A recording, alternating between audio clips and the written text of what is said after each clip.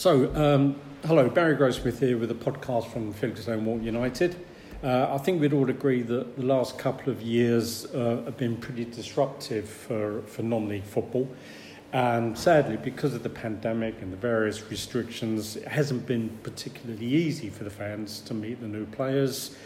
And it hasn't been easy for the club to communicate with everybody in the way that it would like to do. It's fair to say that the club is doing okay, it's surviving all right, but there are a few stories that are not getting out, that need to be put out there. And one area that warrants attention really is the growth of the club's academy. So I'm joined today by Rhys Henry, who a lot of people will know, and John Coop, who maybe fewer people will know, but it's about time they did get to know who you are, John. And hopefully we can sort of, Rhys and John, you guys can help bring us up to date a little bit on what's developing in that area. So maybe, Rhys, can I start with you? Could you just tell us what an academy is? Sure. So Football Academy is a full-time programme, in this case education programme, where we have at the moment boys come to us after they leave school, train with us full-time over the 2-year period, where they learn about the game from all four corners, which I'll let John touch on in a bit. They learn a lot about themselves, their own development. Physically, they obviously grow up a lot. Basically, trying to play as high as they can within the conditions that we have available to them. Involved in that as well is gym. So they're looked at their strength and conditioning sessions, how they can build themselves up as they grow up. So, that marries quite well into their football development. They play games regularly as well. They reflect on their performances. Their nutrition needs to be, 85% of the time good for them to see progression and development in that as well. And obviously, just trying to play as high as they can, reach optimal performance and maximise their potential. And the educational side of it, what's going on there? So we currently offer a full-time Level 3 extended diploma in sport, which leads on to university, apprenticeships, full-time work, business opportunities, personal training opportunities, fitness industry links. So that's where the course leads to. The course is a sport diploma, so unlike sixth form, it is solely just sport. However, having said that, there are other areas within that programme that are covered, for example, nutrition, physiotherapy, sports injuries, coaching, business and management. So what are the ages of the kids involved? So post year 11, so they're 16 to 18 year olds. 16 to 18 year olds, yeah. Good. Great, thanks. John, I wonder if you could tell us what your position at the club is and the different roles that you and Rhys have within the academy. Yes, I've got two jobs at the club. One is working with the academy as lead academy coach. The second one is head of football development for the director of football development, I think the official title is, at the football club. It's my job really to make sure that we've got a pathway for boys coming through. So we've created a pathway which we've put in, put the process through in the past 3-6 months, where we've got boys that are able to play college football, under 18 football, under 23 football, and hopefully progress to the first team eventually. Right. These boys at the academy boys, we've got about 34 boys at the academy at the moment. As Rhys says, 16 to 18-year-old boys, so we've got first years and second years. So you're running two teams? Yeah, we run two squads. We run two squads on a Wednesday, so we could have two games, and we normally do have two games, weather permitting and COVID permitting. We have two games, so we have one squad go away, and one squad play at home, which we play at Felixstowe Walton United Football Club. We do have an A squad and a B squad, and the reason we do that is because it's like the academic side. Some players are at a higher level than others. You have to, if you want to get into the A squad, you have to show a good commitment, a certain amount of ability, and so there is movement between the two squads. Everybody gets the same training, so it's not like we move there's not an A and B training. Everybody gets the same information. In fact, it works out better because we can split the groups up. We can give them more personal and sort of individual attention on what they need to do. So am I right in saying that you're involved in the football side of Yes. it, and Yuri's much more involved in the pure educational side of it? Would that be a fair way of putting it? Yeah, obviously I do come in and help John with the sessions. Yeah. Every day at the moment we have another coach now starting with us in the new year, so that's promising. A big difference. Yeah. Oh right, Yeah. really? Wow. Yes. So okay. yeah, I mean, obviously I have coached before, haven't got nowhere near the experience as John's got all the knowledge, but I've helped him out and we do it together. So yeah, but John leads the football. So, Reece, generally speaking, how has the academy developed over the last 18 months or so? Yeah, obviously last year was tough.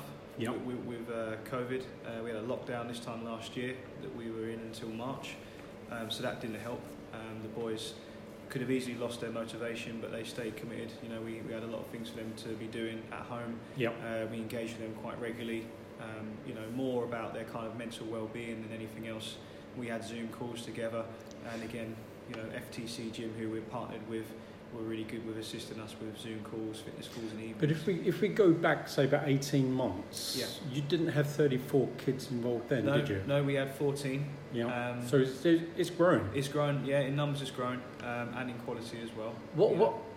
Is there a maximum number? I mean, well, we've always said, we'd like to have quality over quantity.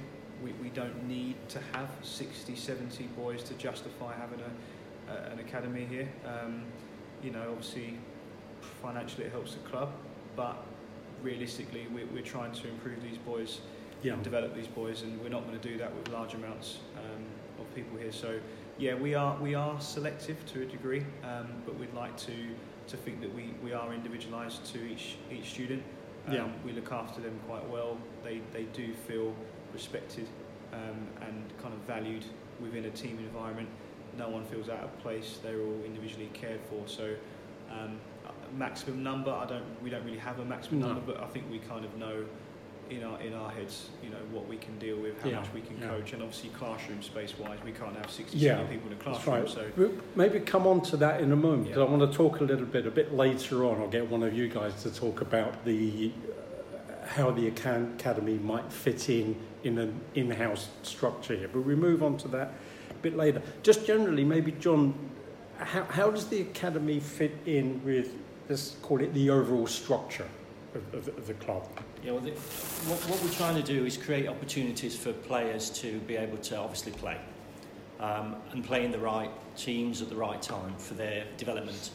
So we've got the academy, we've got the under-18s, we've got the under-23s, and we've got the first team. Now, that's a difficult journey, make no mistake about it. We do try and tell the boys how difficult it is, and the difference between playing in an academy team and playing in the first team. The jump is massive.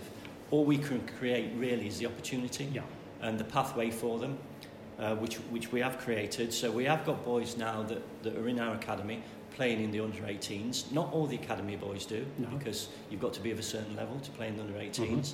We've got some boys from the academy that actually play in the 23s, under-23s as well, which is a big step. And they need feeding in and sometimes coming out again, because it's a physical league. And some of them 16, 17-year-olds, it's very rare you get a 17-year-old that can go in and play a full season at that level. And we have had boys train and play with the first team. Not on a regular basis, because same as I say, the jump is big. But we have had that. We're proud of that. We've got boys in the scheme that are going to scholarships in America, football-wise, which Reece might touch on a little bit later. So what I can say is the opportunity is there for all the boys. Because we've had, for example, a couple of players from the under-18s playing in the first team, so you can see that. What I will say, what we do as well, we have a training facility on a Tuesday night, which is at Ipswich Academy, which we're using obviously to save the pitch and keep the pitch in good condition. But it works well, because what we have up there at the time is on a Tuesday evening, games permitting, is the first team training, the under-23s training and the under-18s training with some of the academy boys that have been invited up to the under-18s training all at the same time. So that works really well because we've got a committed first team manager that's really interested in youth, that wants to bring youth through, is passionate about it, as we all are in the club.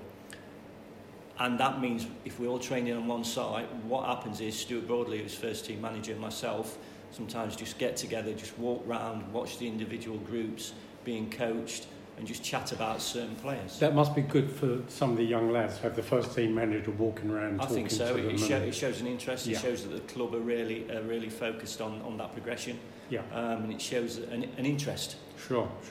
Reece, that connection there with what they would call soccer schools in the States, can you say a little bit about that?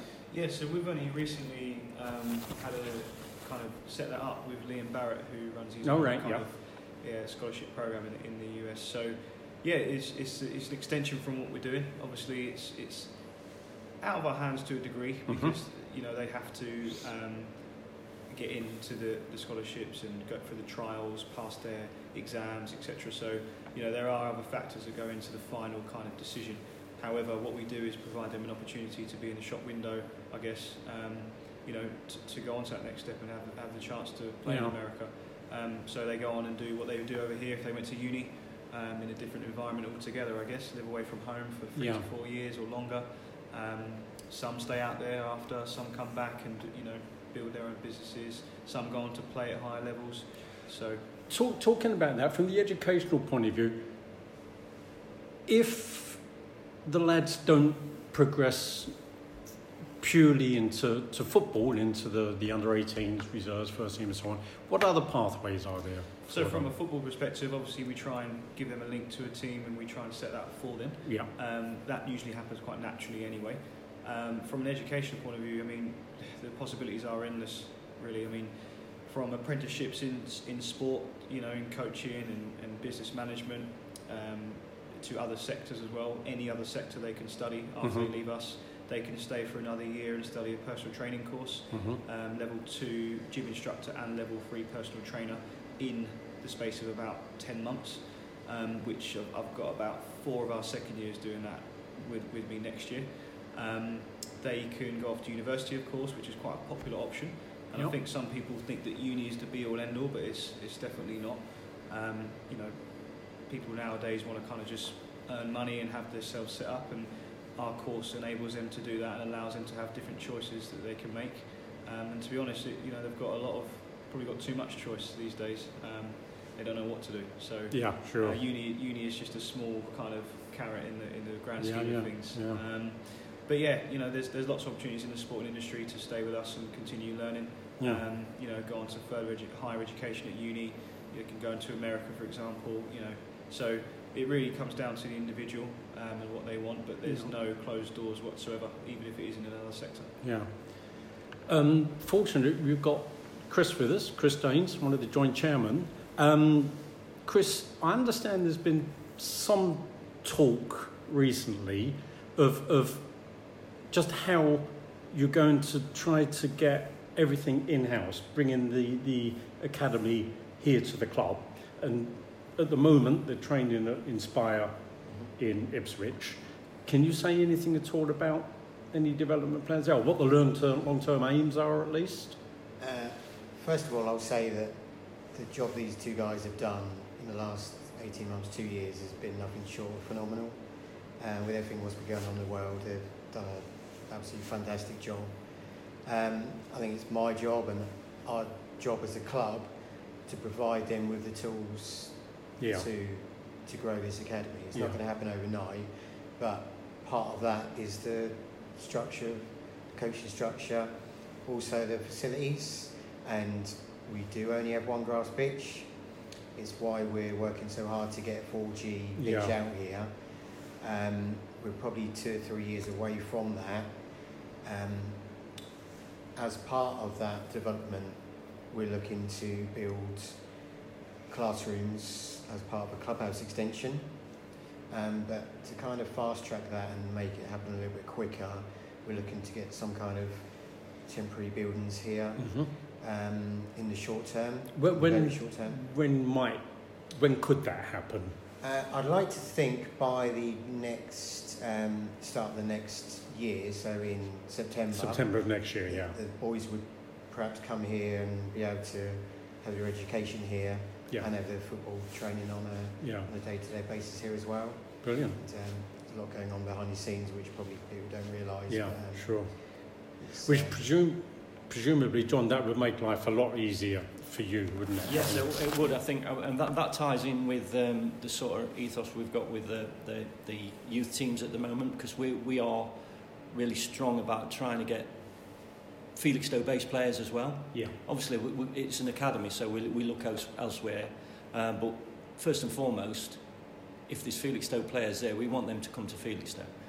We've been speaking to at least half a dozen under-16s this week with one-to-ones with parents about what they're going to do in the future, which looks relatively positive. You never know, because same as we said, they've got loads of options, which is what we want. We want these players to have options. It's just our job to tell them what our option is, and if they like it or not. Yeah.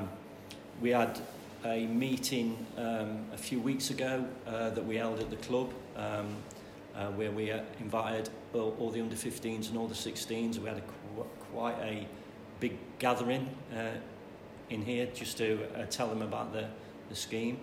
So it's been really good. It's really positive. We really are interested in getting these local players through. What I don't want to see, or what we don't want to see as a club, is a lad that's been with us from under 9, under 10 and gone all the way through, and then goes to under 16s and then just goes somewhere else for whatever reason.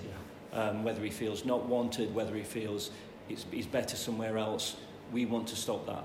I mean, that's good not only for the kids involved, but also for the fans, because at any level of football, fans love, that whole thing, he's one of our own. Yeah, they do. Somebody who comes through the ranks. Yeah, you look at Zach Brown. I know his journey's been different, but he's a Felixstowe boy, now playing in the first team, obviously injured at the moment, but playing in the first team. And when he plays, I know it gives the local region a bit of a buzz. And if we can keep doing that, again, the opportunities there will be down to the boys to work hard and to progress. Yeah. It's their sort of thing that they've got to grab onto and have a go for it. Yeah. But the opportunities there. Reece, I've been fortunate enough to come along and watch a couple of the games here at the Goldside Ground. If somebody wants to come and see the academy, when do you play and how often and who do you play against? Is it in the league or are they friendlies or? So we're in 2 leagues on a Wednesday, 2 different college leagues, just because we've got two squads, both in the same sort of region, and we play on a Wednesday afternoon, 1 p.m. usually kick-off, sometimes 2 p.m. And it's here at Delwood, or we're playing away. So any die-hard fans want to come to an away game, I'll give them a lot of why not? kudos for that. But no, so that's where we are. We will try and get used to putting that information out on social media. We have an academy Instagram page. We've got an academy Twitter page now as well, so that should be up and running in the new year. Great. And we'll regularly post when our games are. Good. So maybe Chris, you can just add something to that of how people can find out what's going on at the academy and when they're playing and so on. Yeah, there does tend to be fixtures aren't out like for the whole season. Fixtures are kind of on a week-by-week basis, I think it's fair to say. So we do tend to put out a week-by-week diary on the website and social media. So we'll always advertise the fixtures. It's free admission. If anyone wants to come along, there is a hard core which has seen a few games so far, and it's really good to see the future of the club. Anything more? Okay, well, I think we'll wind it up there for the time being. From a personal point of view, I mean, of course I watch all the first team games, home and away. But I love watching the under-18s, and I've enjoyed watching the academy as well this year. So I'd add to everything that you guys have said. I've encouraged people to come along. Maybe we can have another little chat through in, I don't know, a month's time, 6 weeks' time or something, see how it's progressing. Yeah? Sure, I'd love to. Because it's a really positive development, isn't it? And we want people to know about it appreciated and so on. Great. Okay. Well, thanks a lot for your time. Thank you. Cheers. Thank Thank you.